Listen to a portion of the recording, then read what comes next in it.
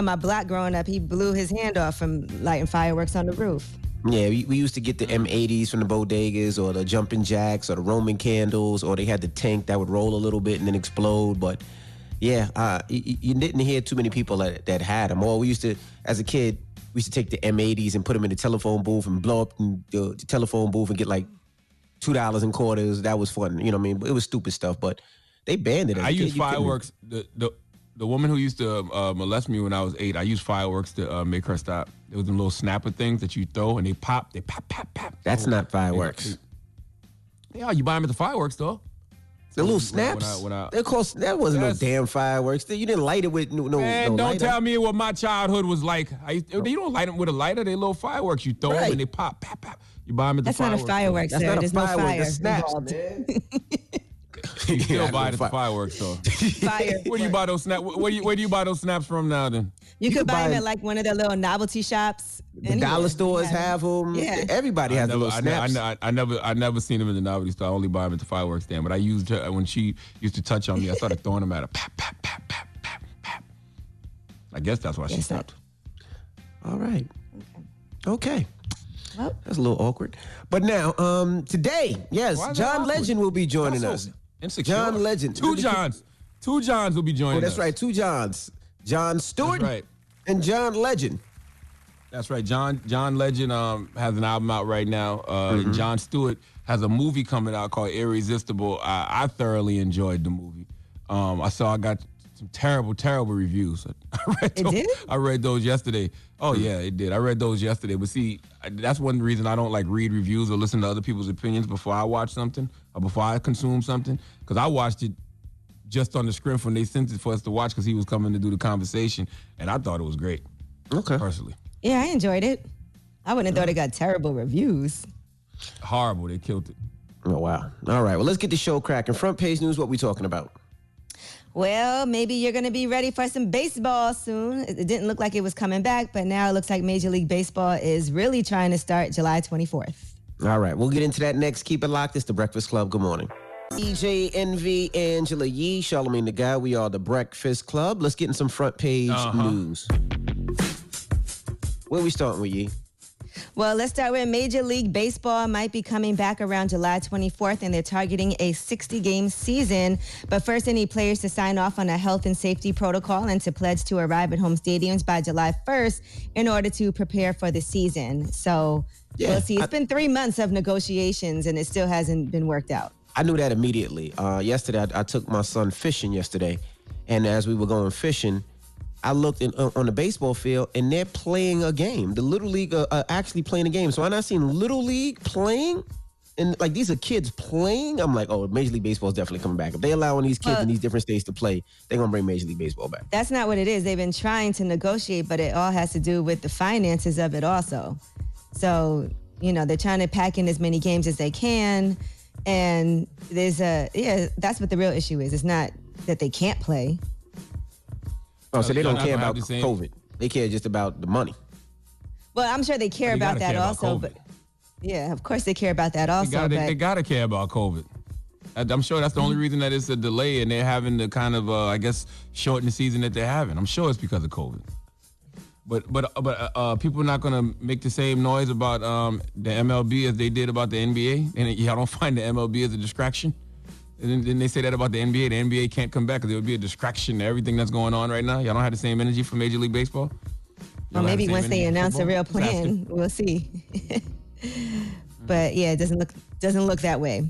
Now, let's talk about what's happening with Donald Trump. He is focusing on restricting immigration into the United States. So he, as you know, they have extended DACA, and he said over the weekend he intends to refile paperwork to end DACA. That's the Deferred Action for Childhood Arrivals program, after the Supreme Court rejected his first attempt to do so.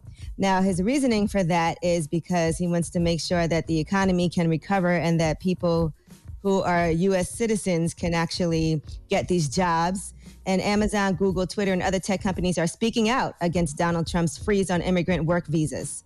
So the company said it will make American firms less competitive and less diverse, as he has extended that freeze on these work visas.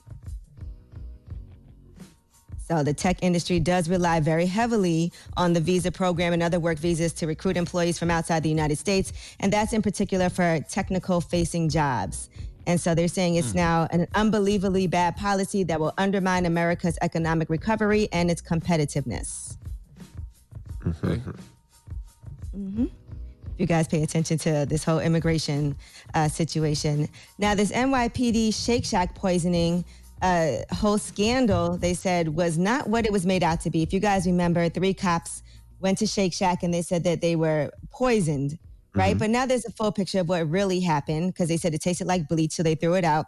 So they're saying it's impossible for them to have known that it was actually drinks that were made for police officers. Their drinks were waiting for them when they arrived at Shake Shack because they actually placed an order using the mobile app. So you have no idea who's placing this order. They purchased 3 shakes across 2 separate orders, and the workers couldn't have known it was cops that were doing it because it wasn't done in person. They couldn't have done anything to the drinks after the officers arrived because the drinks were already packaged and waiting for pickup. So what ends up happening is, you know how they clean out the machines? And so when they clean out the machines, they have this thing called the residual milkstone remover. It's a typically acidic solution that they use to combat buildup in dairy equipment. So maybe there might have been a little bit that they tasted of that in their drinks, but it wasn't what it was made out to be. Like, some officers are being poisoned, and they don't know why this whole thing was blown out of proportion. So they lied. Because it couldn't have been bleaching it if they called ahead. Like, there's no way they would have known that they were police officers. They were just like, it's just a random Uber Eats person just ordering food, correct? Yeah, and I don't think it was the officers that lied, because it did have a taste to it, and that's probably what the taste came from. But they said when they went back to work, I guess for some reason, they made a huge deal out of it, their higher-ups, and made it a big deal. The Police Benevolent Association president made a show of visiting the hospital and said that the police officers came under attack from a toxic substance that was believed to be bleach. That whole story just ended up spreading. And so I don't think it was the actual police officers that made it a big deal. Well, just to play white devil's advocate, what if they frequented this Shake Shack often and the workers there knew their name? That's a possibility. Yeah, but there wasn't actual bleach. It was probably the machine was just cleaned, and you know how you get those first drinks after they clean the machine? That's true, too. That's another possibility.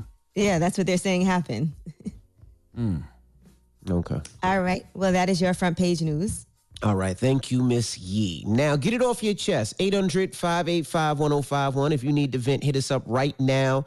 Phone lines are wide open. The number again is 800-585-1051. It's The Breakfast Club. Good morning.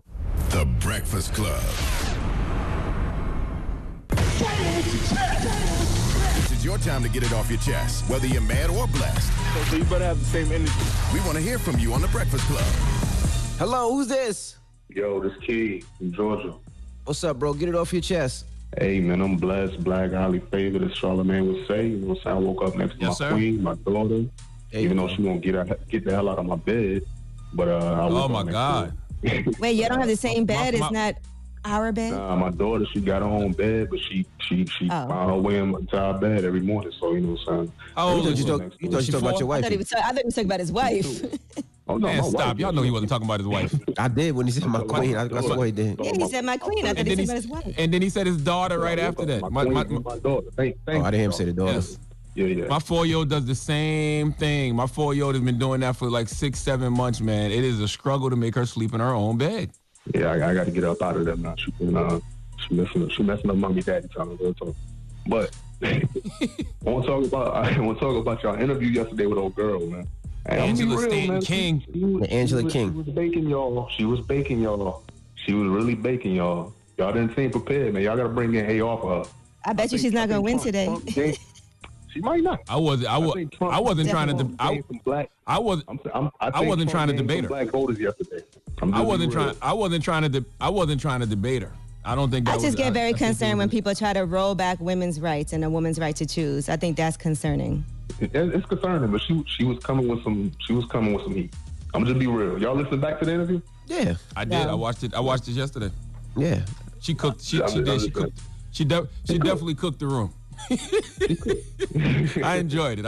I thoroughly enjoyed it. I'm not gonna lie. I mean, Sometimes you just can't argue with people. You just gotta let people say their side. I mean, it is. Well, what why it is. were you arguing? I think it's we should have been dangerous. like. I wasn't arguing though. I wasn't arguing. I was explaining. I think what as a certain woman, things were. it's very concerning to me for people to put out this false narrative. Like if you're pro-choice, that means you're walking around killing babies. I don't like that. Yeah. It was a lot of different stuff. I didn't agree with that part. Yeah. It was a good interview. And I also don't agree that if because your child is trans, that means that you're encouraging them to have sex or something. Like, that was crazy to me. Now, Like, what she gender said is with that- different. what she said with that, like the LGBT community, all those letters, the first 3 letters are sexually orientated. You know what I'm saying? So like those, I mean, let's just be real.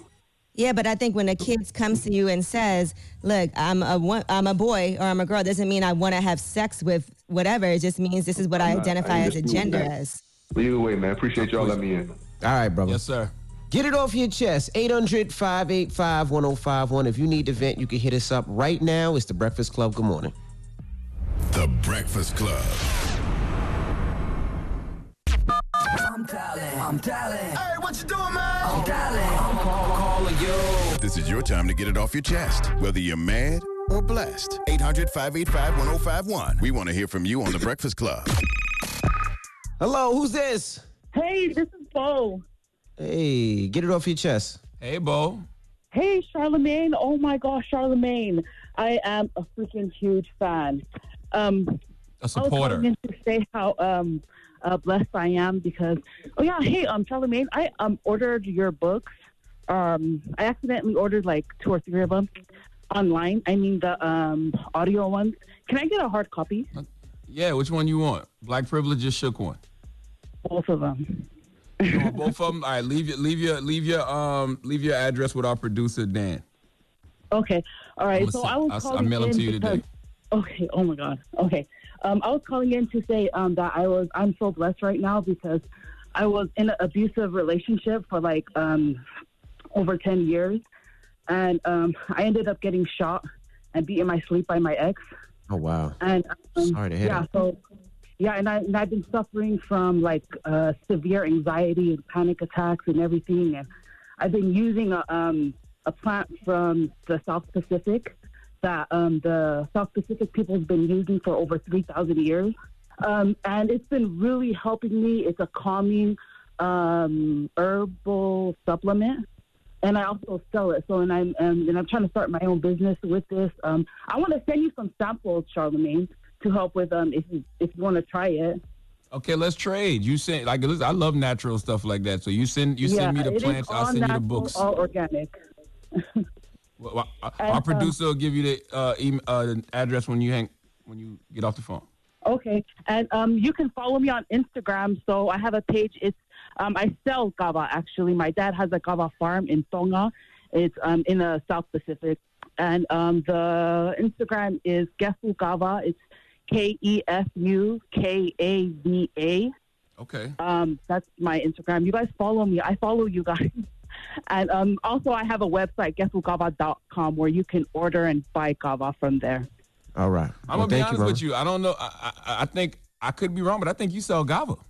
Yeah. Hello, who's this? Hey, what's up? This is Blake. Hey, what's up, man? Get it off your chest, bro. Man, first off, I wanted to just tell y'all I'm a fan. I appreciate everything y'all do.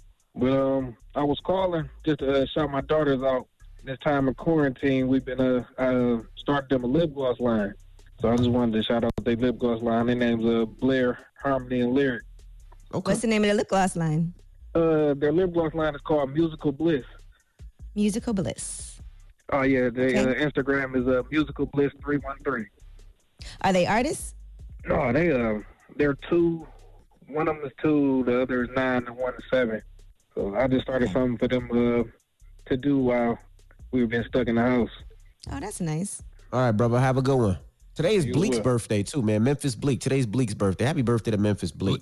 All Bleak right, is happy a birthday. sensitive cancer like I am. Drop on the clues bombs for Myth Bleak. Get it off your chest. 800-585-1051. If you need to vent, you can hit us up at any time. Now, we got rumors on the way. Yes, and we didn't get to this story yesterday, but let's talk about Bubba Wallace. He's the only black driver in NASCAR's top series, and he found a noose in his team's garage. All right. Well, wow. All right, we'll get to that next. Keep it locked. It's The Breakfast Club. Good morning. The Breakfast Club. Morning, everybody. It's DJ NV, Angela Yee, Charlemagne the Guy. We are The Breakfast Club. Let's get to the rumors. Let's talk Bubba Wallace. This is the Rumor Report with Angela Yee. On The Breakfast Club. So listen up.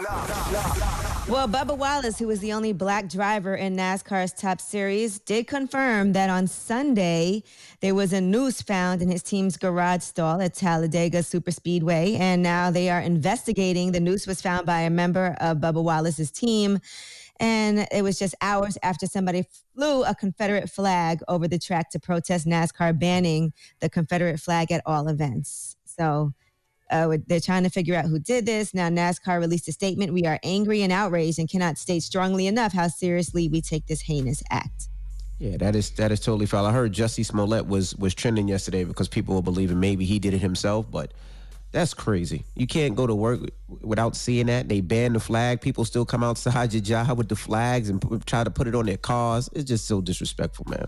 Positive. Yeah, they were trying to do all these like truck drivers rolling past with the Confederate flag. It was like a protest parade with a lot of the people. There were people setting up camp across the street, and they were also displaying the Confederate flag. That's how much that flag means to them. And there were some Trump flags alongside the Confederate flags as well. All right. In addition to that, Bubba Wallace did finish 14th yesterday. Drivers did rally behind him. It was a very emotional scene. So listen to this. It's been tough. It's been hell. Really, I wouldn't say hell. It's just been hectic, carrying his weight and carrying his burden. I wouldn't really say burden either. I'm proud to stand where I'm at and carry a new face. Look at this. First time right here from Atlanta. The sport is changing. Sorry I'm not wearing my mask, but I wanted to show whoever it was that you're not going to take away my smile. And I'm going to keep on going. The pre-race deal was probably one of the hardest things I've ever had to witness in my life. From all the supporters, from drivers, from crew members, everybody here, the badass fan base. Thank you guys for coming out here. Yeah, definitely positive vibes for that brother, man. He's going through a lot, and I'm glad that they're rallying behind him. Yeah, most people are. So, and I know that's a hurtful time and things to go through. So, I'm glad that NASCAR is doing the right thing, though, at least. Right. All right, little baby. He's upset that Walmart has been selling fake gold chains with his logo on it, 4 pockets full of jewelry, and he's not happy at all. He called them out on Twitter. He said, Walmart got me effed up. Did y'all see these bootleg chains? I did see him. I mean, the good thing about it is that's his logo, so he could probably sue if it's his and his trademark. But remember, we used to see that all the time. I never seen it at Walmart, but we always used to see it in the mall, whether it was Cash Money. I seen the Rockefeller stuff. I seen Master P's ice cream truck. There's been a lot of jewelry in the mall, though. Yeah, absolutely. We might have some of those chains, right? Nope, not me. $24.99. All right, Carl Crawford is being sued for $1 million by the mother of the child who drowned at his home. We told you about this drowning incident. It took place last month. It was a small gathering, and it was a 5-year-old boy and an adult woman who died when the little boy fell into the pool. She actually dove in to try to save the 5-year-old, and they both later died at a nearby hospital. Now, the mom, LeBon Hersey, is saying that Carl Crawford is solely responsible for the incident. She says her 5-year-old son who suffered from drowning wasn't properly protected and that his pool had no fencing, no alarm system. And so she's holding him responsible. She wants $1 million in her lawsuit against him. Yeah, the fencing only secures if around the whole yard. But if you're out in a barbecue having a barbecue by the pool is usually open. I do know in Florida, which I thought was dope, they have these alarms that when you go outside to the pool, the alarm goes off like crazy, which I'm going to install in my house. But my kids know how to swim, but he has insurance. I'm sure his insurance will be able to take care of it. But it's a sad situation all around. It's definitely a sad situation. I don't know, how do you claim whose fault it was? You know what I mean? Because when I'm out, I guess if it's on your property, I don't know. But isn't my kids my responsibility though? Like if I'm out at a pool party, I'm watching my kids to make sure my kids are safe. So I don't know whose responsibility that is. Legally, I don't know how this works. Legally, I don't know if, this happened on your property, just like if you slip and fall on someone's property or something happens to you, you can sue, right? Yeah, but that's if you slip and fall. But if my child, goes into the pool or jumps into the pool or falls into the pool, shouldn't as a parent you keep an eye on your kids to make sure you know where they're at any given moment? I'm just asking. I honestly don't know, and I would love to know. I don't know. She's saying that it was unsafe because there was no way for if you're at someone's house and a child could just fall into the pool. I don't know, but I guess we'll see what happens. All right. Well, I'm Angela Yee. That's your rumor report. All right. Thank you, Miss Yee. Now, when we come back, front page news, what we talking about? Yes, we'll be talking about Dak Prescott and his deal that he just signed with the Cowboys. All right. We'll get into that next. Keep it locked. It's The Breakfast Club. Good morning. VJ, Envy, Angela Yee, Charlamagne the Guy. We are The Breakfast Club. Let's get in some front page news. Where are we starting, Yee? Well, Dak Prescott has officially signed received his $31.4 million exclusive franchise tender from the Dallas Cowboys. They have until July 15th to work out a long-term deal. Otherwise, one cannot be done until after this season. So the good news is, I guess he'll be back for this season, and he does want to stay. Is he worth the money? I haven't looked. I don't know what his deal is. I think I saw something yesterday that he signed a $31.5 million franchise tag for the Cowboys, but I don't know how long that is. I don't know if that's for. I don't know what that is. How long? It's not a long-term. Yeah, it's not a long-term deal. So they're saying that he will be one of the highest-paid players in the NFL, and then they said next season that could increase by a mandatory 20% to $37.7 million, with a flat or lower cap in 2021. So they do want to do a long-term deal before July 15th, but if they wait till after that, then you can't do it till after the season. Okay. Got it? I hope he gets all the money that he's worth. Why not? They're making fortune off of him. All right, Rhode Island. Now, I didn't know about this, but they're saying Rhode Island might change its official state name because of slavery connotations. I didn't know Rhode Island's full name is the State of Rhode Island and Providence Plantations. So right now they're going to change the name to just Rhode Island instead of all that. I never heard anybody call it that. Me neither. But makes sense, right? All right. Now, 8 corrections officers at the Ramsey County, Minnesota jail, where Derek Chauvin is being held in Minneapolis, said they were briefly barred from the floor where he was being held the day that he was booked into the jail because they're Black, according to the discrimination charges that have been filed with the Minnesota Department of Human Rights. So they said when Chauvin was charged with murder in the death of George Floyd, they were told to report to the 3rd floor of the jail. They said that the facility's employees of color were all on that floor. They had all been segregated from the 5th floor, which is where Chauvin was to be held.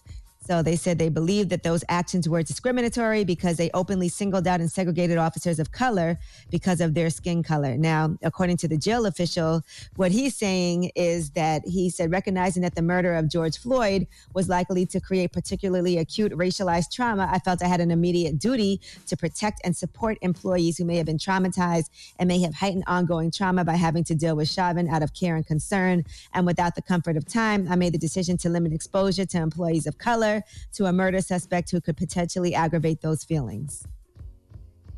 He said he reversed that decision within the hour. It doesn't ever happen the other way around, though, right? When they arrest somebody who's Black, they're not like, okay, we're not going to have any white officers. I've never heard of that before. Deal with them. So Never I in my don't see life. why it should happen the other way. And why shouldn't they be able to do their job as police officers and handle the situation just because of the color of their skin? Absolutely. Yeah, if you're not gonna worry about potential prejudice or potential bias when it comes to people that you arrest that are Black and white officers, then the same energy should be applied for the Black officers as well. Okay. Well, right now those officers are officers seeking have- compensation. Yeah, if the Black officers have some prejudice and some bias towards the white cop Derek Chauvin, they should. Okay, they should feel that way. Y'all don't have no reason to be prejudiced and biased towards us, other than the color of our skin. All right. Well, I'm Angela Yee, and that is your front page news. All right. Thank you, Listen, Miss I want to salute Kentucky too, man. They got primary elections today, Senate primary elections. We all know that they have less than 200 polling places to vote because Mitch McConnell, the state senator, has repeatedly refused to vote on bills to improve access to the ballot. So, everyone exercising their right to vote. Be patient today. Thug it out in Please. Kentucky. And Absolutely. always remember, if voting didn't matter, then why do they go so hard to make it difficult For us to vote. do it? So Absolutely. so thug it out in Kentucky today. Even though they cut the polling places from 3,700 to 200, and one polling place for the state's 2 biggest cities, Louisville and Lexington, thug it out. Yeah, that line gonna be long, but like you said, thug it out, man. Please, if you can, bring extra water. Please thug it out. All right. When we come back, comedian Jon Stewart will be joining us. Of course, he has a new movie coming out called Irresistible. And we'll talk to him about It's a very that. good film, and I'm glad I watched it before I saw the reviews for it because I enjoyed it. Okay. All right. Well, we'll kick it with him when we come back, so don't move. It's The Breakfast Club. Good morning. The Breakfast Club. Morning, everybody. It's DJ Envy, Angela Yee, Charlamagne the Guy. We are The Breakfast Club. We got a special guest on the line right now, or on the Zoom. We have Jon Stewart. Welcome. Yeah. Hey, what's up, guys? Thanks How's for it having going? me. What's happening? Hey, thank you for coming, Going man. good. First of all, I really enjoyed Irresistible, man. Really enjoyed Oh, it. thank you. Now, break down what How is Irresistible that- is about. It's about a young boy who's left alone over Christmas by his family. They go to... Thank you, John. That would be Home Alone. that would be Home Alone. It's a movie about the current political system and the gravitational pull that it exerts and how far away it's drifted from the problems and the facts on the ground of the real people that it's purporting to serve. And hopefully it's funny and people have a good time watching. Absolutely. You know, right out of the gate, not to give too much away, but, you know, these political strategists, they admit they're lying to us, yet the American public still listens. Why? I think ultimately what they've learned is noise is an effective strategy to blunt any change of the status quo. And one of the best kind of noisemakers is to flood the zone with non-fact and lies and spin to make it much more difficult for people to be able to discern what's real and what's not. Because here's the other thing. We're busy, and they count on that. It's sort of like, you ever look at your credit card statement and they send you that pamphlet that explains to you, like, the rules? Mm-hmm. You cannot figure out what it is they're trying to tell you about your credit card rate, and it's done on purpose. They don't want you to know the ins and outs. They don't, because that means you'll hold them accountable. You know, there's a scene in the movie when, I'm not going to give it away, but Colonel Jack is basically saying that money is the problem in regards to politics. How can that system ever be dismantled? So I think that's what we've tried. You know, there was McCain-Feingold and campaign finance reform, but I think it's always nibbling at maybe the edge of it, you know? Because when you have money in a system, I think we all know that system is going to protect itself. Systems don't generally dismantle their own profit. So what happens is elections now become permanent. And so you've got billions and billions of dollars flowing into this thing, and everybody in that system is getting a taste. What did they announce the other day? Joe Biden raised $80 million. I think Trump raised $78 million in a month. And that's not even the half of the kind of money that's flowing through this thing. And by the way, that's the least of the money. The real money is the dark money that's flowing in from corporations and billionaires to influence that system. Right. Also in the movie, you show how Democrats don't know how to talk to regular, everyday people. Why can't Democrats get their messaging right? So the Republican Party has an advantage in that they're more homogenous. They're just talking to one group. The Democratic Party is really a coalition of interests, and you'll see it no matter where you go. You've got DACA standing next to BLM, standing next to Free Palestine, standing next to hats, standing next to Five Guys going legalize pot. Like, it's a mishmash. Mm-hmm. And so there is no real singular common language for the Democratic Party to speak to each other. And certainly not to reach across and speak to, you know, a Republican Party that's become really entrenched in that identity. Yeah, Republicans will go for their candidate no matter what, whether they agree with them, disagree with them. And I feel like with Democrats, we do such a great job of being really divided amongst each other that we kind of like tear each other down so much that by the time it's time for an election, and we've seen that happen, obviously, with Hillary Clinton and Bernie Sanders, with the Republicans, whoever their candidate is, it doesn't matter. They are behind them 100%. And they'll switch what they think depending on what their leader tells them. There's no principle behind it anymore. If you look at the criticisms that were leveled at Barack Obama by the Republicans for 8 years, well, Donald Trump, by almost every metric, has performed worse, according to their own criticism. So what they do is they change the metric. So what they told you they believed in 8 years ago, they've shown you they don't believe in now. Well, what do you anticipate happening in November? Man, I don't pray a lot. I would say the focus for the left should simply be protecting the vote.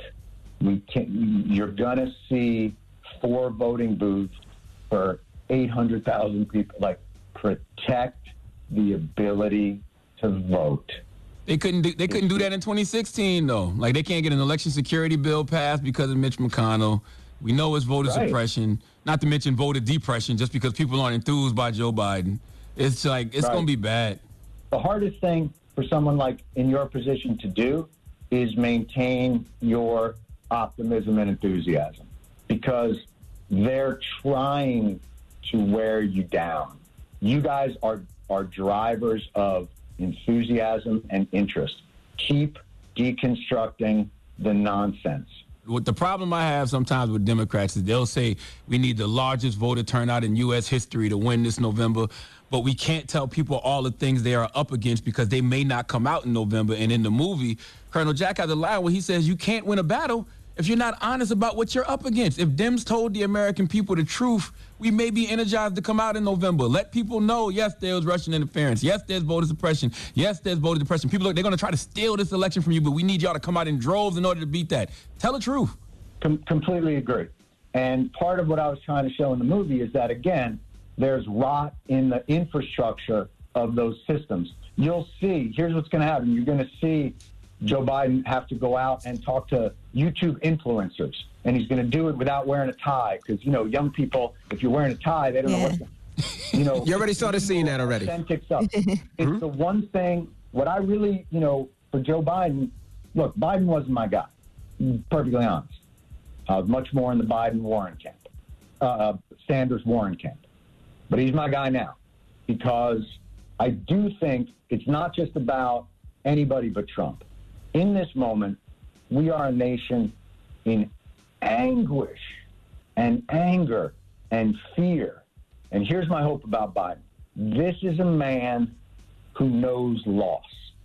He has suffered. His wife, a young child, his son. My hope is that loss has humbled him to the idea of what it feels like to be an anguished people. I feel like we need a leader in this moment of humility who is looking to understand their own ignorance and blind spots and do better and be humble enough to know what they don't know and to be humbled enough by grief to know the pain that people carry with them every day. All right, we got more with Jon Stewart. When we come back, don't move. It's The Breakfast Club. Good morning. Morning, everybody. It's DJ Envy, Angela Yee, Charlamagne the Guy. We are The Breakfast Club. We're still kicking it with Jon Stewart. Charlamagne? Listen, you told Rolling Stone magazine that you believe the issue with situations like George Floyd's death is that we're addressing the wrong problem. Is that what you mean? Is that we should be addressing white supremacy and systemic racism? Is that what you meant? We should be addressing equity. Okay.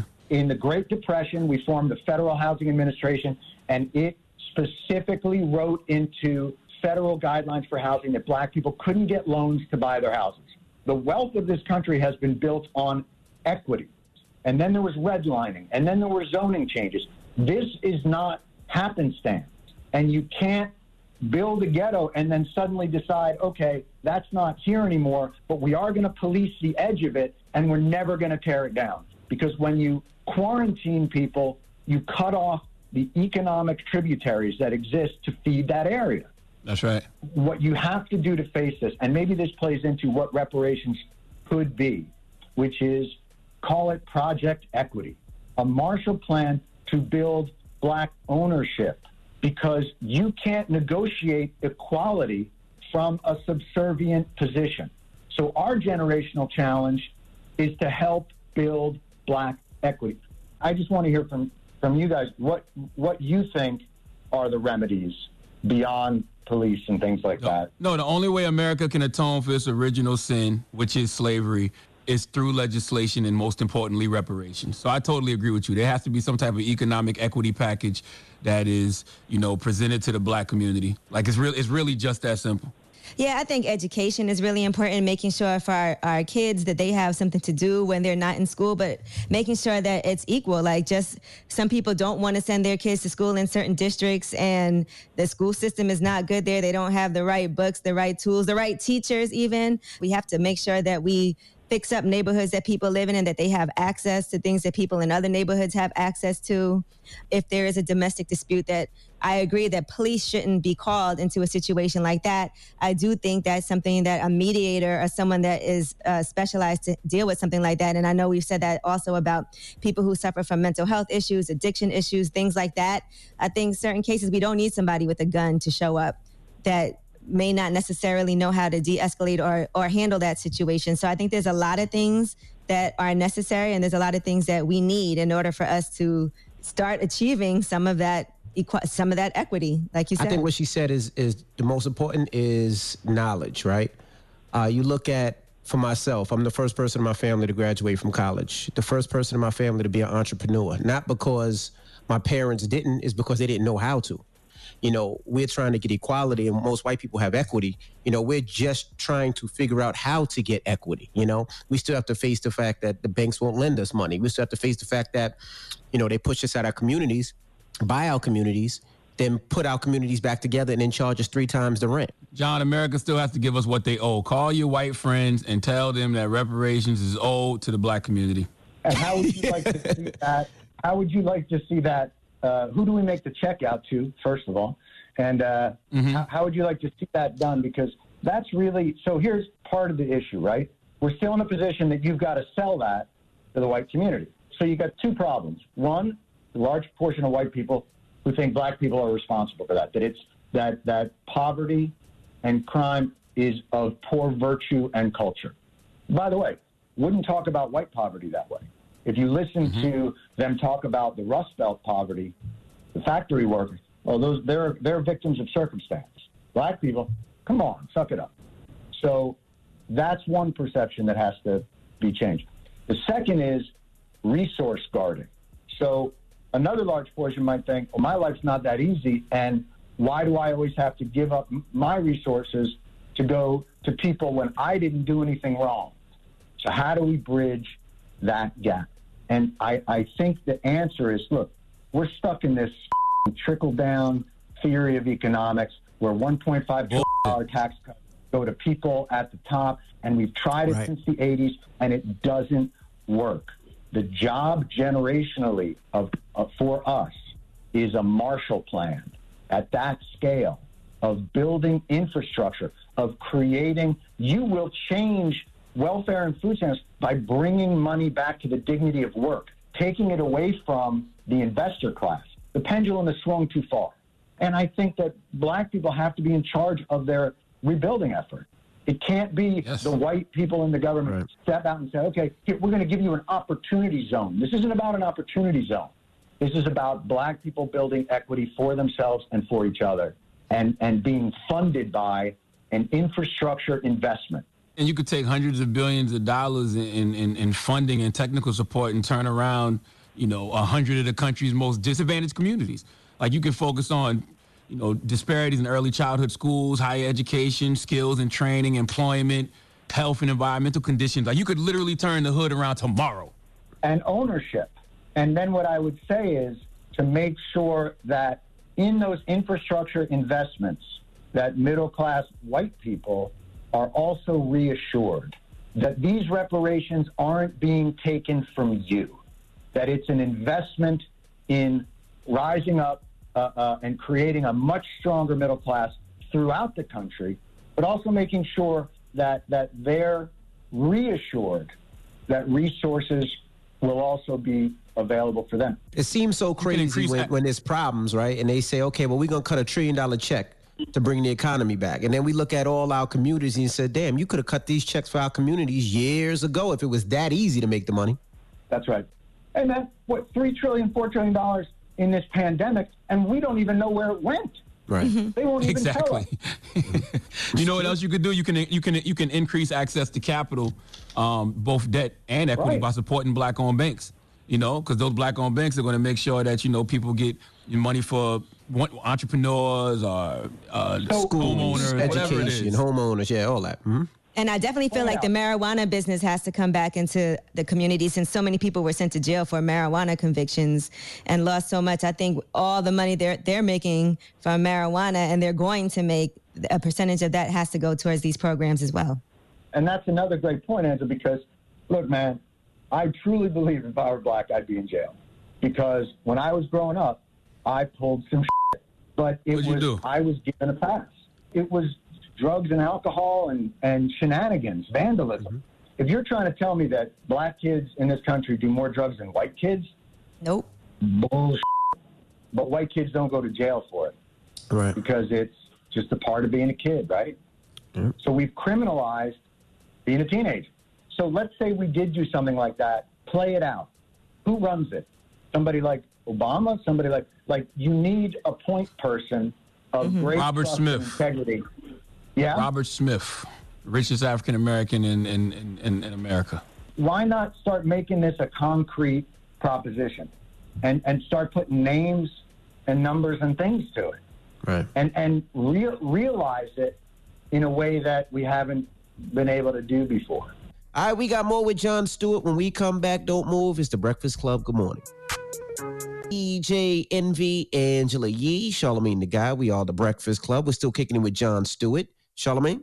You know, that's interesting that you say that because, I mean, you got legislation passed and you got people paid with the 9/11 bill for first responders. How difficult was that? Incredibly difficult. And the strangest thing was it was most difficult to convince those that supposedly represent patriotism in this country the most. It was Republican leaders who never fail on 9/11 to tweet out, "Don't forget our heroes." But when you'd go to their office and go, "Hey, man, I'm here with the heroes, and 3 of them have stage 4 cancer, and this guy's on an oxygen machine, so what about that?" That's a New York problem. Well, you can't really prove that it came from that. So the government is set up to deny, to continue the status quo so that the money flows to the people that they believe help entrench them in their positions. And that's where it has to change.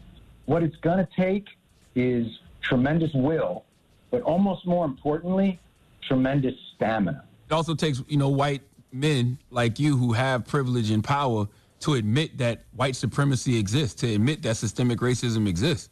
I do feel like what's hard about that for people is you get defensive. Nobody likes to be called on their shit, especially when they feel like it's not really their shit. Look, when I started on The Daily Show, right, pretty much an all-white staff, mostly male, and people would call me out on various shit about it, and I would get defensive until I had to stop and think about it. There was an article written, there weren't enough women writers, and I was sexist. And I was like, sexist? I was raised by a single mother. My mother wore a T-shirt that said, a woman needs a man like a fish needs a bicycle. And I'm a man. I grew up in a house where I knew I wasn't needed. And I remember going back into the writer's room and saying, "You believe this shit? Kevin, Steve, Mike, Bob, Donald?" Oh. Uh-oh. Right. Uh-oh. Now, we had a policy that all submissions, there'd be no names on it, right? Because we thought that's the way to not be sexist or racist or thing. But we still kept just hiring white dudes. And what we realized is the river that we were getting the material from, the tributary, was also polluted by the same inertia. And you had to say to them, "Send me women. Send me black people." And all of a sudden, women got funny. But they've been funny all along. We had a writer of color. He and I got an argument. I did a bit about Herman Cain, where I adopted Herman Cain's accent, right? And to me, it was just his accent. But to that writer, it's a racist bit. And he called me out in a meeting with everybody around, and I got defensive and got mad. And it took me a long time to realize that the real issue was that we hired a person who is black, and that because then they felt like they're carrying the weight of representation. That's right. So they suddenly feel like I've got to be the speaker of and that puts a pressure on them so we think we're doing the right thing, but we're not doing it in the right way. And those were hard lessons for me, and they were humbling lessons. Here's another one, socioeconomic. The television business, the radio business, it's run by rich people from Westchester and Long Island, right? Because the internships weren't paid. So interns would come in, and if you're going to hire somebody, where are you going to hire them from? The people you've met already, the interns. Right. The only people who could do internships had parents that were rich enough that could allow those kids to take a little time off of college, live in New York City, and do that job. So the whole thing is seeded with inertia. And I don't consider myself malevolent, but my ignorance of that dynamic had real consequences. But you was willing to learn, though. I honestly think that most people are willing to learn. It's getting over the defensiveness, to realize you're not being called a racist or being a thing, like, or maybe you are, or not giving so much of a shit that somebody might call you that. And be willing to say, like, we all have blind spots and we still have blind spots. I know I do. But for us to dismantle the entrenched tributaries that continue to contribute to inequality of outcome of equity, it takes effort. Yeah, it's all got to be intentional. Men got to be intentional when it comes to women. White people got to be intentional when it comes to black people. Straight people got to be intentional when it comes to gay people. We got to be intentional about it. I think that's the perfect encapsulation of it. I got a couple more questions about The Daily Show. I saw you said you regret The Daily Show's involvement in the evisceration expectation. Evisceration? Just like evisceration. I'm sorry, evisceration. Sometimes we'd have someone on like Jim Cramer or something like that. It's what they would call good television. So that blows up on the internet or whatever. I don't regret that moment, but what I regret is sometimes you get in the mindset of creating those moments that weren't authentic. Yeah, it's like you're people pleasing too much. Like instead of going in there and doing what's natural, you want to do what you just saw work. So you want to do that again. Yeah, that happens. That happens in radio too. And then the second thing I think that's important to do, and this is the hardest one, is forgive yourself. Right. Forgiving yourself is the key to getting over your own defensiveness and imperfections. Like I had to learn to forgive myself for being wrong in situations and that hurting people and not wanting that. But we have to be able to start having the honest conversations, because it's like everything else. You don't fix something if you don't get to what's really the cancer at the bottom of it. Right. For a period of time, people thought you were going to come back. Are you enjoying this behind the scenes more, though? Love it. Look at this face. This face was young, man. I'm aging like a guacamole. A president. You're aging like a president. You're aging like a president of America. I feel like I took that conversation as far as I could take it for my own thing. And that show deserved, and that audience deserved, somebody who was going to bring a different perspective and an enthusiasm and an insight that I can't bring. And I think we've seen that play out. To me, diversity is still technology. You know what I mean? It's like an old person when they get a smartphone. It's new. And I can work it, but it's not. My kids, when they get on the phone, it just is. Trevor, in this moment, just is. Yeah. And I still have to work. And I don't say that in the way of like white guilt. I don't mean it like that. I mean, I didn't see the whole field. And by not seeing the whole field well enough, I wasn't able to make the kinds of changes that I should have made at the speed and depth I should have made them.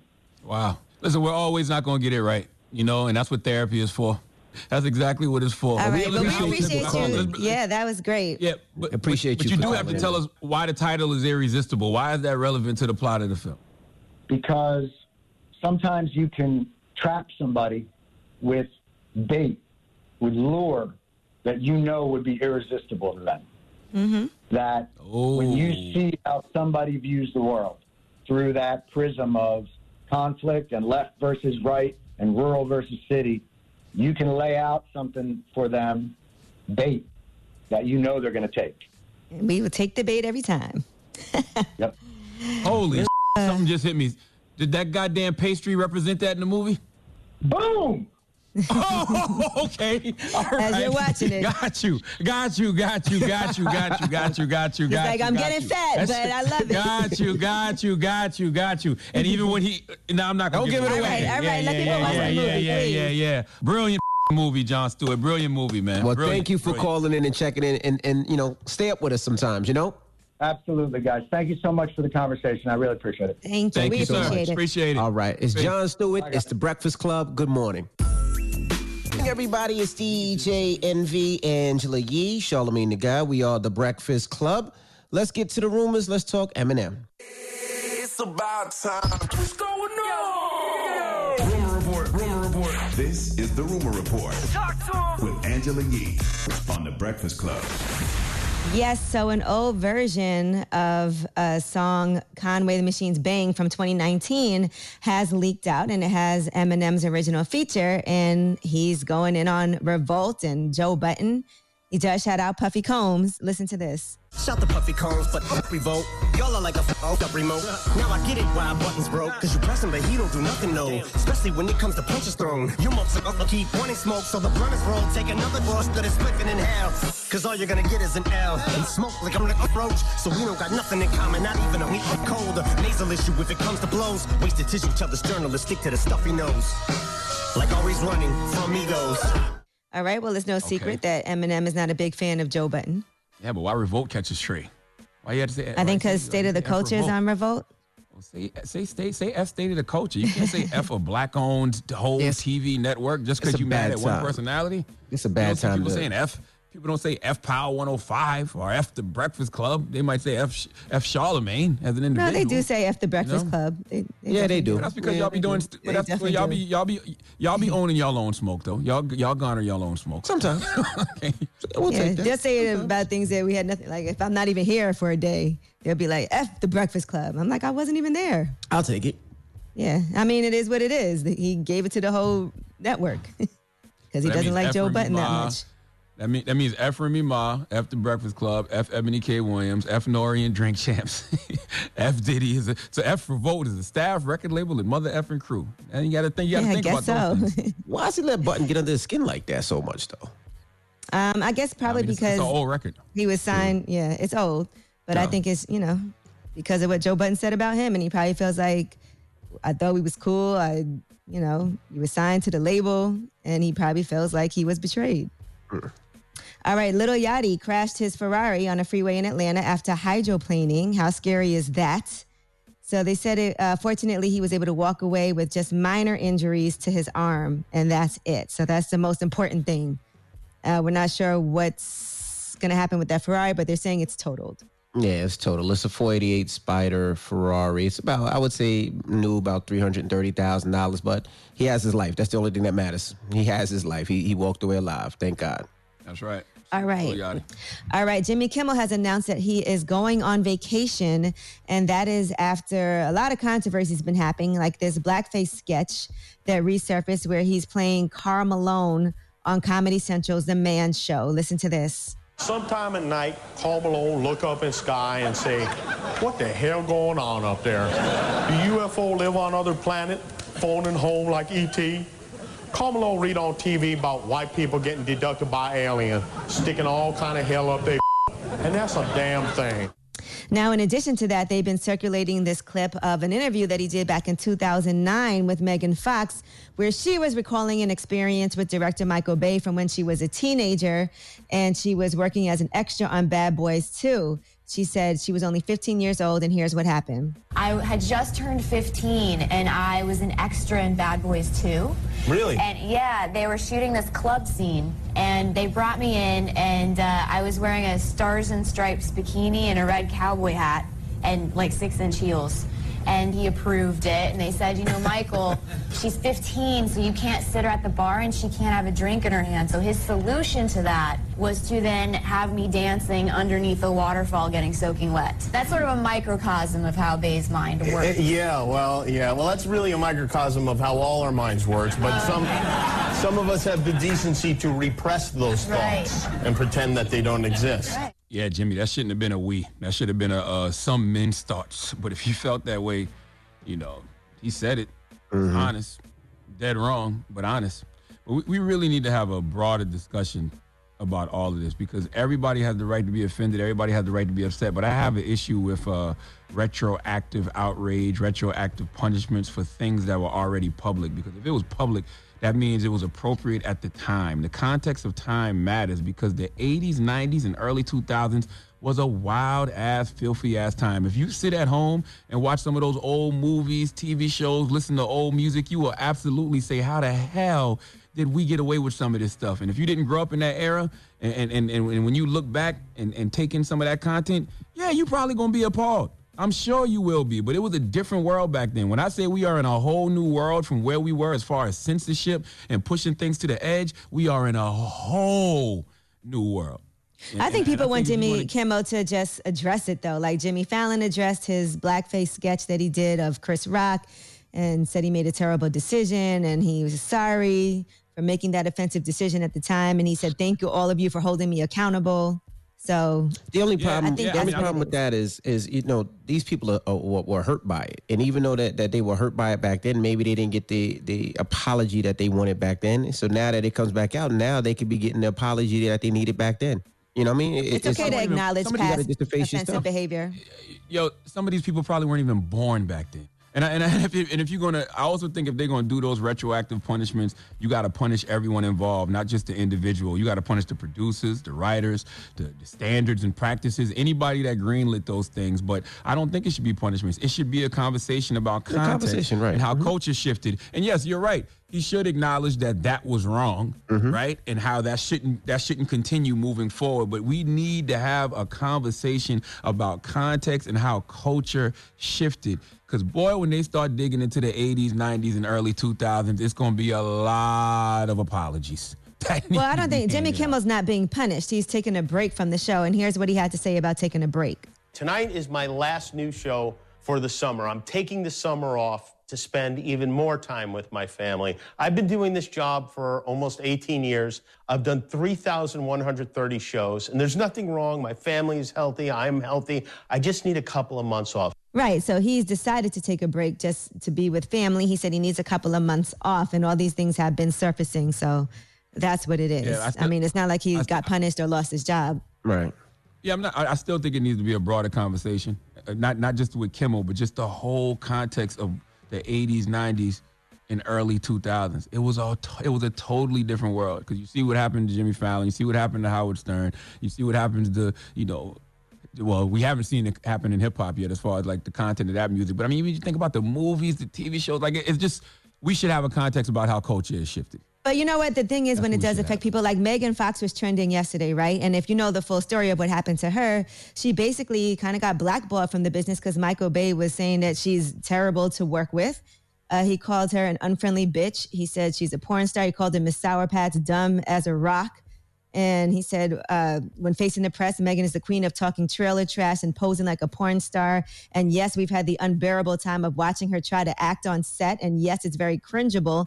So maybe being a porn star in the future might be a good career option, but makeup beware. She has a paragraph tattooed to her backside, probably due to her rotten childhood. Easily another 45 minutes in the chair. So that was a letter that Michael Bay actually wrote, an open letter.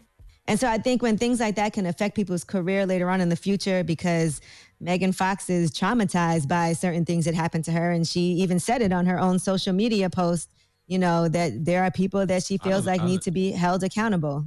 Yeah, I don't know what I'm talking about content. But anyway, I'm Angela Yee, and that is your rumor report. It was a public letter that he wrote about Megan Fox. But I'm just talking about content. And I wasn't talking about Megan Fox. I was talking about the content that people put out. All right. Well, who are you giving your donkey to, bro? 4 after the hour, we need to have a conversation about, this disease on this planet that has just caused nothing but havoc on this planet since day one, and that is old white men. We'll discuss 4 after the hour. All right. We'll get into that next. Keep it locked. It's The Breakfast Club. Good morning. I was born a donkey. It's the donkey of the day. Look at these donkeys. Bunch of For the donkey of the day. That's pretty funny. Charlemagne the devil? Possibly. The Breakfast Club. Donkey of the day for Tuesday, June 23rd goes to a Laney College professor in Oakland named Matthew Hubbard. Matthew, I don't know you, but you made this weird. Okay, you made this awkward. I would think that when you are a teacher, professor, your job is to make kids comfortable. I don't care if it's college or grade school. Kids have insecurities. Everyone is trying to do their best, and you should encourage that, okay? But instead, you are the adult who wants to make things awkward, okay, for kids and magnify whatever inner issues these young adults may have. Now, Laney College has put Matthew Hubbard on leave because he asked the kid to change their name. In fact, he told the student, anglicize their name. That means to make your name English. And the reason Matthew told this student to change their name is because Matthew said it sounded like an insult in English. In fact, on the second day of class, Matthew sent an email to the student asking her verbatim to anglicize her name because it sounds like an insult in English. Oh, the caucasity. Well, the student told CNN she was shocked and felt disrespected by the email, as she should have been, and that the professor had never seen her before or asked her how to pronounce her name. The student replied back and told Matthew his request felt discriminatory and warned him she would file a complaint if he did not refer to her by her birth name. He responded by saying her name in English sounds like an insult. And then Matthew replied, if I lived in Vietnam and my name in your language sounded like Eda Dick Gregory, I would change it to avoid embarrassment. He also then repeated his request for her to change her name in his reply. Now, Laney College President Tamil Gilkerson said in a statement on Thursday that the college was aware of the allegations of racist and xenophobic messages from a faculty member at our college with a student about the pronunciation of their name. We take these allegations seriously and immediately placed the faculty member on administrative leave pending an investigation. Matthew Hubbard told the New York Times the first email was a mistake, and I made it thinking about another student willing to anglicize, but it is a big difference with someone doing it voluntarily and asking someone to do it. The second email is very offensive, and if I had waited 8 hours, I would have written something very different. This is exactly why, historically, we call old white men the devil. Okay, this is why nobody likes old white men. Okay, guys like this give every old white man a bad name. This is a classic case of whiteness. Okay, old white men can't help but to be racist because when you are old white male, you have always benefited from the power that comes with privilege. Okay, the patriarchy is in your blood. Okay, it's in your blood to get a marginalized person to change their name because, Matthew, your ancestors were slave masters. And a slave name is the personal name given by others to an enslaved person, or a name inherited from enslaved ancestors. So you just couldn't help yourself. You wanted this young woman to change her name because you thought it sounded like an insult. Who the hell are you, white man? Okay, go trim your earheads and leave people the hell alone. Now, I know you're wondering, what is this young woman's name? Okay, what about this young woman's name did this old white man find so insulting? I would like to know myself. So let's go to ABC 7 for the report, please. The Asian American Laney College freshman who was told by her professor via email to change her name to sound more anglicized. Math professor Matthew Hubbard says in emails to the student Phuc Bui Dien Nguyen that her name sounded like the F word and asked her to change it. Now, when she declined citing discrimination, he refused to use her given name. Hubbard declined multiple requests for an interview, but tweeted an apology to Nguyen, whose family confirms he sent an email to her as well. Hubbard has been placed on administrative leave, and Laney College is investigating. I don't hear it. What's insulting about her name? Drum, isolate her name for me. I need to know what I'm missing because I don't hear it. Play it. Phuc Bui Dien Nguyen. No, I don't get it. Play it again. Phuc Bui Dien Nguyen. Nope. Matthew Hubbard is just being a racist xenophobe who needs to mind his business and ignore what his ancestors are telling him to do. Put her name in HD so I can hear it. Maybe I'm missing something because I don't hear it. Phuc Bui Dien Nguyen. No, I don't get it, but I do know that this student released a great statement. She said she felt empowered not to change her name at his insistence. She said she decided to fully embrace it and let everyone know that they should be proud of their name. She is a proud Phuc boy, okay? And I salute her. All right. She says through this incident, she has been able to raise awareness of what's happening and has helped others be proud of their culture, okay, and identity. Drop one of Clues bombs for Phuc boys everywhere, damn it, okay? She's also still waiting on a sincere and professional apology from Mr. Hubbard. Well, one thing you will learn in life, Phuc boy, is that the white man never gives those, okay? We still waiting on a my bad about slavery, so get in line. In the meantime, please let Kathy Griffin give Matthew Hubbard the credit he deserves for being stupid. Please give this giant jar of mayo the biggest hee-haw. White people are crazy. Oh my God. All right. Well, thank you for that donkey of the day. Mm-hmm. Now, up next, John Legend will be joining us. We'll kick it with John Legend when we come back. Don't move. It's The Breakfast Club. Good morning. The Breakfast Club. EJ, Envy, Angela Yee, Charlamagne the Guy. We are The Breakfast Club. We got a special guest on the line right now. just had a great Father's Day, I should say Father's Day Sunday. John Legend, ladies and gentlemen. Good morning. Good morning. Well, how was your Good Father's morning. Day? Let's start off with that. How was your Father's Day? How was that? Father's Day was good. Chrissy surprised me. She had a catered dinner in the backyard just for me, and she treated me like a king for Father's Day. It was nice. What is it like to release an album in this time, in these days? Well, it's different. You know, we used to being out, like we used to going out to do promotion. So everything's different, but we're making it work. Mm-hmm. Can you put out music that isn't a soundtrack for what's going on right now, though? Yeah, you know, I thought about that because I was writing it before all this stuff happened. I wrote it mostly in 2019. I wrote a few joints like in January and February of this year. And then I was done writing and I felt like I had a dope album by, beginning of March. And then as soon as March comes around, everybody's on lockdown and the whole world changed. So the question is, do you scrap all of that and try to make something that's right in this moment? Or do you give people what you made, which is what I made? It was an album that's more loving and joyful and hopeful. I think it was great marketing to actually do the verses on the same day that the album came out. It makes perfect sense because that makes, I mean, it's been clear that every verses has been good for the artist, just to, a lot of the artists, haven't been making a lot of new music, so it brought them back to people's attention. Me and Alicia, we're kind of different because we're still making music these days and still making releases and all this stuff. But most of my verses, I spent, educating people on what I had done in the past, many years ago.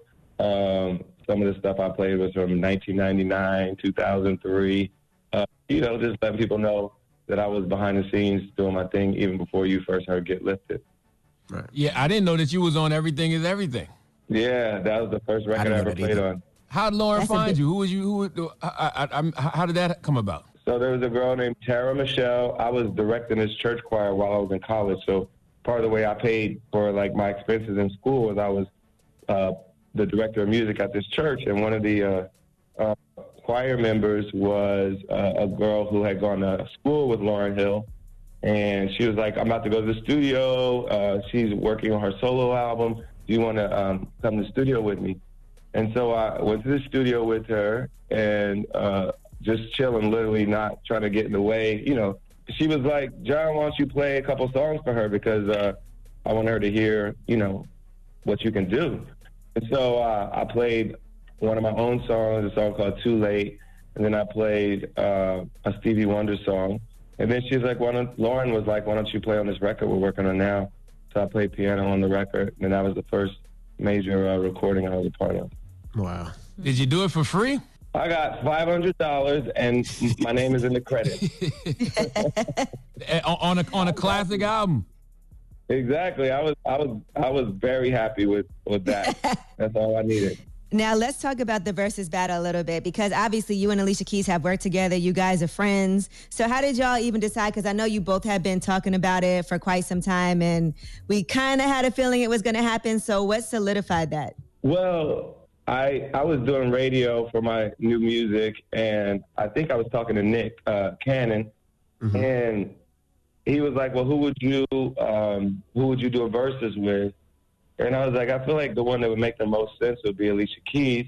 And I said, in fact, I think we should play it live. I was like, do some of the songs on the piano to piano. And Swizz and Alicia saw it, and Swizz hit me up. He called me, and then we talked about it, and that was it. I was like, my bad for calling your wife out in public. But, it would be good, so let's do it. And everybody was into it.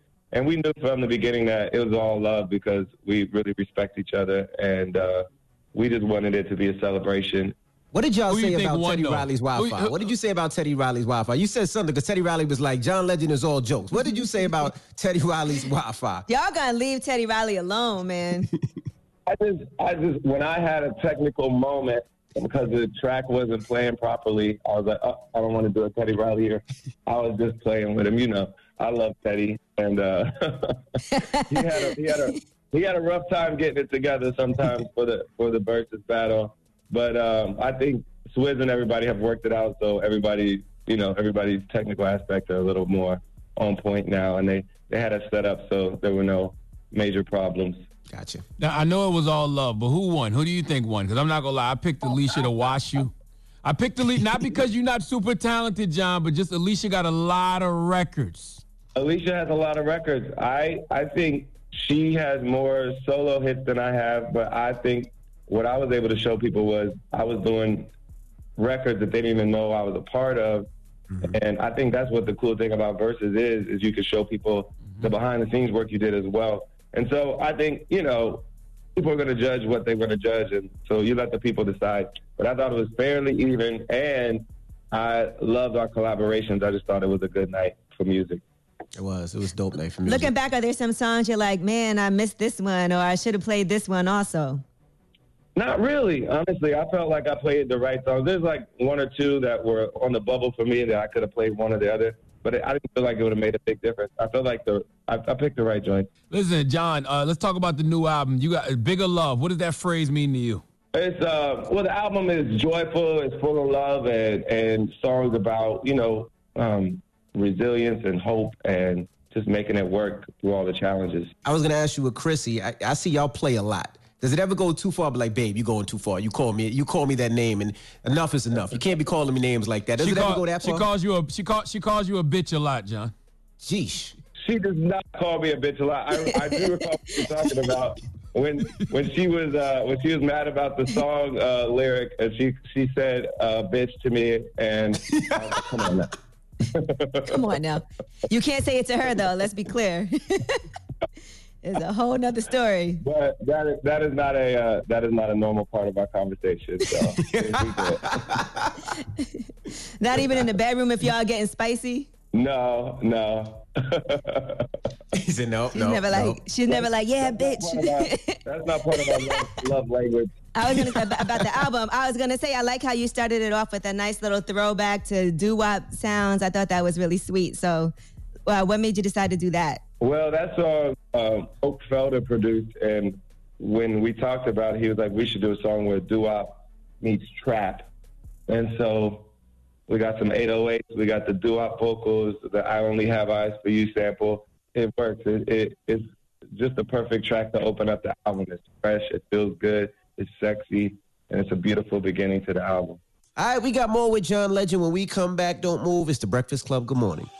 Morning, everybody. It's DJ Envy, Angela Yee, Charlamagne the Guy. We are The Breakfast Club. We're still kicking it with John Legend. Charlamagne? In early June, too, John, you said your friendship with Kanye West has evolved. What does that mean? Well, I was just saying we're in a different place now because I'm not I had a 5-album deal with Good Music, and that deal is up, so we don't have a direct business relationship anymore. And then he's up in Wyoming most of the time, and we're still cool, but we don't see each other that much for work, or we're not living in the same place. Yeah, they was trying to make it about y'all politics being so different. Yeah, and our politics have been different for a while now, and that is what it is. As you can tell from my voice, I'm not shy about being proud of the work we did together because we did some great work together. Absolutely. You think you could become friends with somebody now who's a Trump supporter? Like, if you think you would be like real cool with somebody who's a huge Trump supporter? I mean, a new friend, it'd be different to make a new friend out of somebody. Like, me and Kanye got so much history, it's like you don't just get rid of a friendship because of somebody's politics. But start a new one, I don't know. Hey, have y'all ever gotten that knock from the Secret Service? Because y'all be going hard on Twitter sometimes. Well, y'all used to. No, we never threatened his life. We never said anything about his, anything about his life. We just demeaned his character because he has no character. Yeah. Now, your wife has definitely called the president a bitch. Oh yeah, a pussy ass bitch.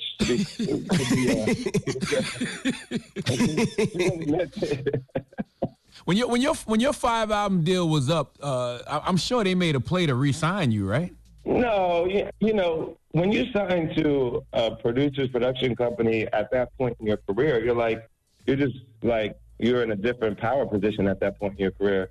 And partly due to the fact that Kanye helped blow me up, I was in a position where I didn't have to sign through anybody's production company. I could just do my own deal. So, there was never any doubt that I would just sign my own deal after that 5 albums was up. But like I said, I wouldn't be where I am without doing that deal with Kanye, so I have no regrets. What is your thoughts on the word urban now that they're not going to use that at the Grammys anymore?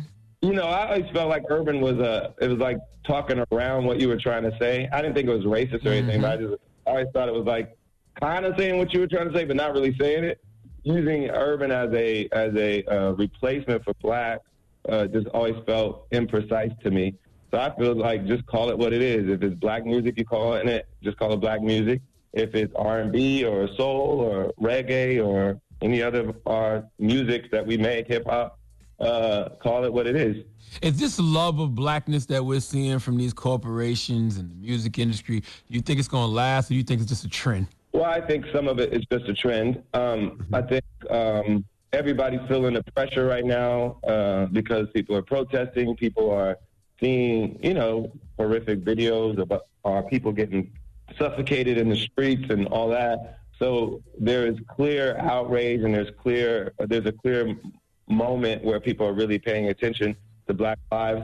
I feel like some of these companies will do these little statements and do these little Instagram posts or whatever, and then go about their regular business. But hopefully some of them will actually change. And to me, change looks like actually hiring black people and other people of color, having their voices heard in the executive suite. We need to see like actual inclusion inside the places where the decisions are being made, where the budgets are being determined and the money is being spent, not in an Instagram post. So how do we make that happen, though? Because, I believe hope is not a strategy. You believe hope is a strategy. Hope is the fuel, I think, part of the fuel that you use to get the work done, because hope means you believe that if I keep working at something, we'll get it done. And so I think we still have to keep pressuring these companies, the governments, all of them to do the right thing. And that requires tenacity. It requires vigilance. It requires transparency, data, all these things. Hope is part of it. If you look at what the activists, people that started Black Lives Matter and, other organizations have been doing, they've been actually working on this stuff, when nobody's really paying attention. And so they were ready for this moment. And so that means we have to stay vigilant. We have to continue to organize and be activists and speak up, even when it's not a big moment like this. And we seen you guys give a couple of $100,000 to the protesters that were locked up to make sure that their lawyers and bail was taken care of. Yeah, we gave to a bail fund. We also gave to the Movement for Black Lives. And then I always give to other organizations that are supporting ending mass criminalization, mass incarceration. And that's an ongoing thing for us and for me particularly. Have you ever had any run-ins with the police yourself, personally? I have had run-ins with police. Nothing turned violent, but like when I was in college, they would just stop me for no reason. It's just having to prove that we're not a criminal. It gets frustrating sometimes, and you can understand why sometimes brothers will resist, because it's like this ongoing indignity of having to prove that you should exist in the places where you exist and that you're not a threat. And I've definitely had to deal with it myself. I was going to ask, how has this quarantine slowed things down at your TV and film production company? You got a very successful production company. I don't know if people know. Yeah, Get Lifted. We've been putting out some great stuff. We were co-producers on the special last night. We produced a documentary, that series that was on HBO called Atlanta's Missing and Murdered, about the Atlanta child murders. And we have some great stuff that we're working on. We're going to start Rhythm and Flow a little earlier this year, but we've had to push that back a little bit because we have season 2 of Rhythm and Flow coming soon as we can get all the production happening. So, some things were delayed, but we're still moving and we're still excited about what we have going. Of course, Sherman Showcase was our comedy music show that we did a Black History Month in June special that aired on Friday as well. And then we just got announced that we got picked up for season 2 for that. So we're excited about that. So we got a lot of things happening, and I'm excited for all the work we're doing. What happened to the Black Wall Street project with Tika Sumpter? Because now I see it's like 3 Black Wall Street documentaries coming out. What happened with that?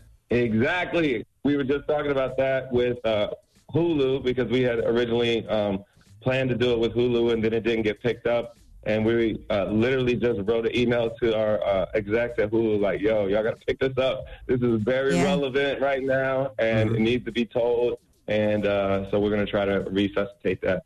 Did Hulu reply? We got a nice reply. When I email somebody, they reply. Yeah.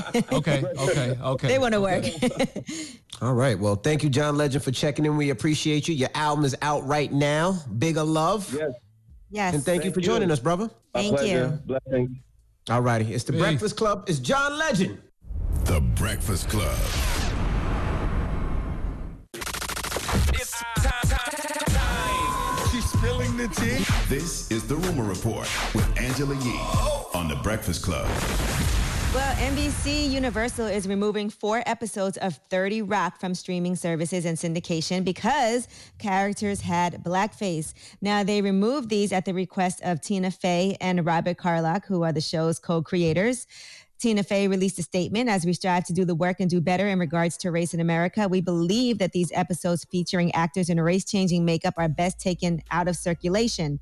I understand now that intent is not a free pass for white people to use these images. I apologize for pain they have caused. Going forward, no comedy-loving kid needs to stumble on these tropes and be stung by their ugliness. I thank NBC Universal for honoring this request. And there you have it. And we've already told you about Gone with the Wind being removed from HBO Max. And they're going to return that to the streaming services with a disclaimer about historical context as well. All right, Blake Griffin has recalled experiencing racism in high school. And you kind of look back and be like, oh, that was pretty racist. This was an episode of Armchair Expert with Dax Shepard as the host. And listen to this. So my parents did a really, really, really good job of just rising above it. And so there's situations that my brother and I look back now and we're like, oh, wow, that was racist. You know what I mean? Like because my parents didn't give it the power, it didn't affect us either, which I didn't realize was happening at the time. But remember girls in like high school saying, oh, I like you thing. And they're like, I like you too, but like, I can never date you. And like, you're like, why? Like my dad won't let me. He's right. I'm sure everybody has had those experiences. Hell, it's been, if you read Bobby Brown's book, Janet Jackson wouldn't bring Bobby Brown home because she said Joe wouldn't want her to bring a black man home. So it happens. Yeah, Blake Griffin, his mother's white, his father is black, and this was while growing up in Oklahoma. So, Lord have mercy. All right, Fortnite has removed cop cars from their game amid police protests. So the Shooter Survivor video game has removed those cars, and they were...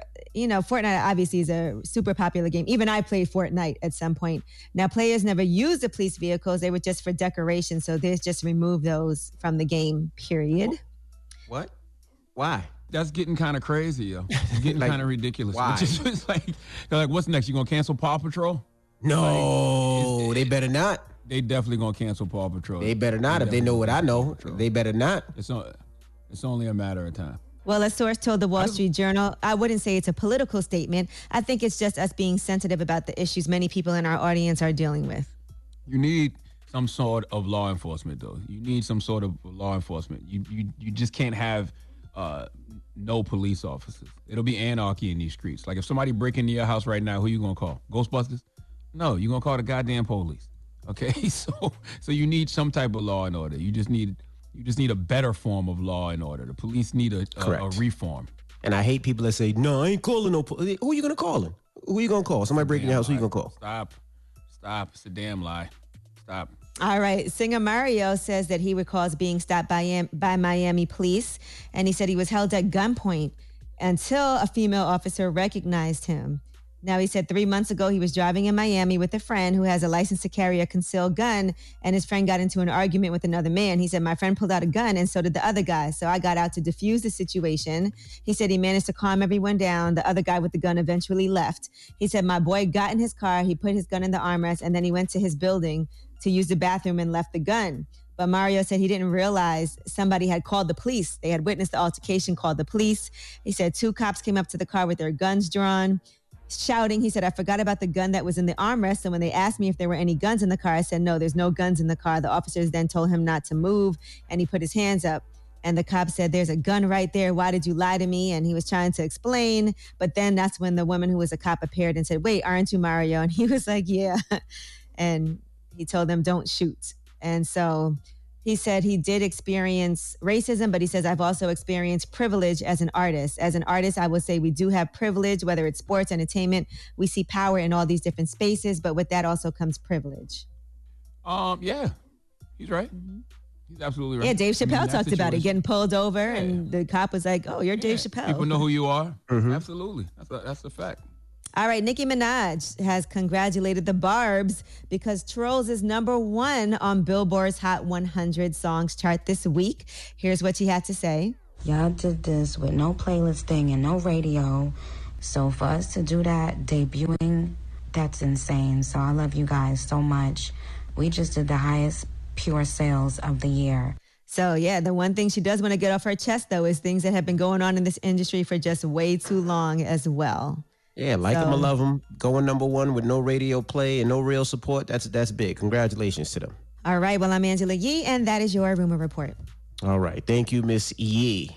Now, we'll see you guys in a little bit. Shout to Revolt. Everybody else, the People's Choice Mix is up next. 800-585-1051.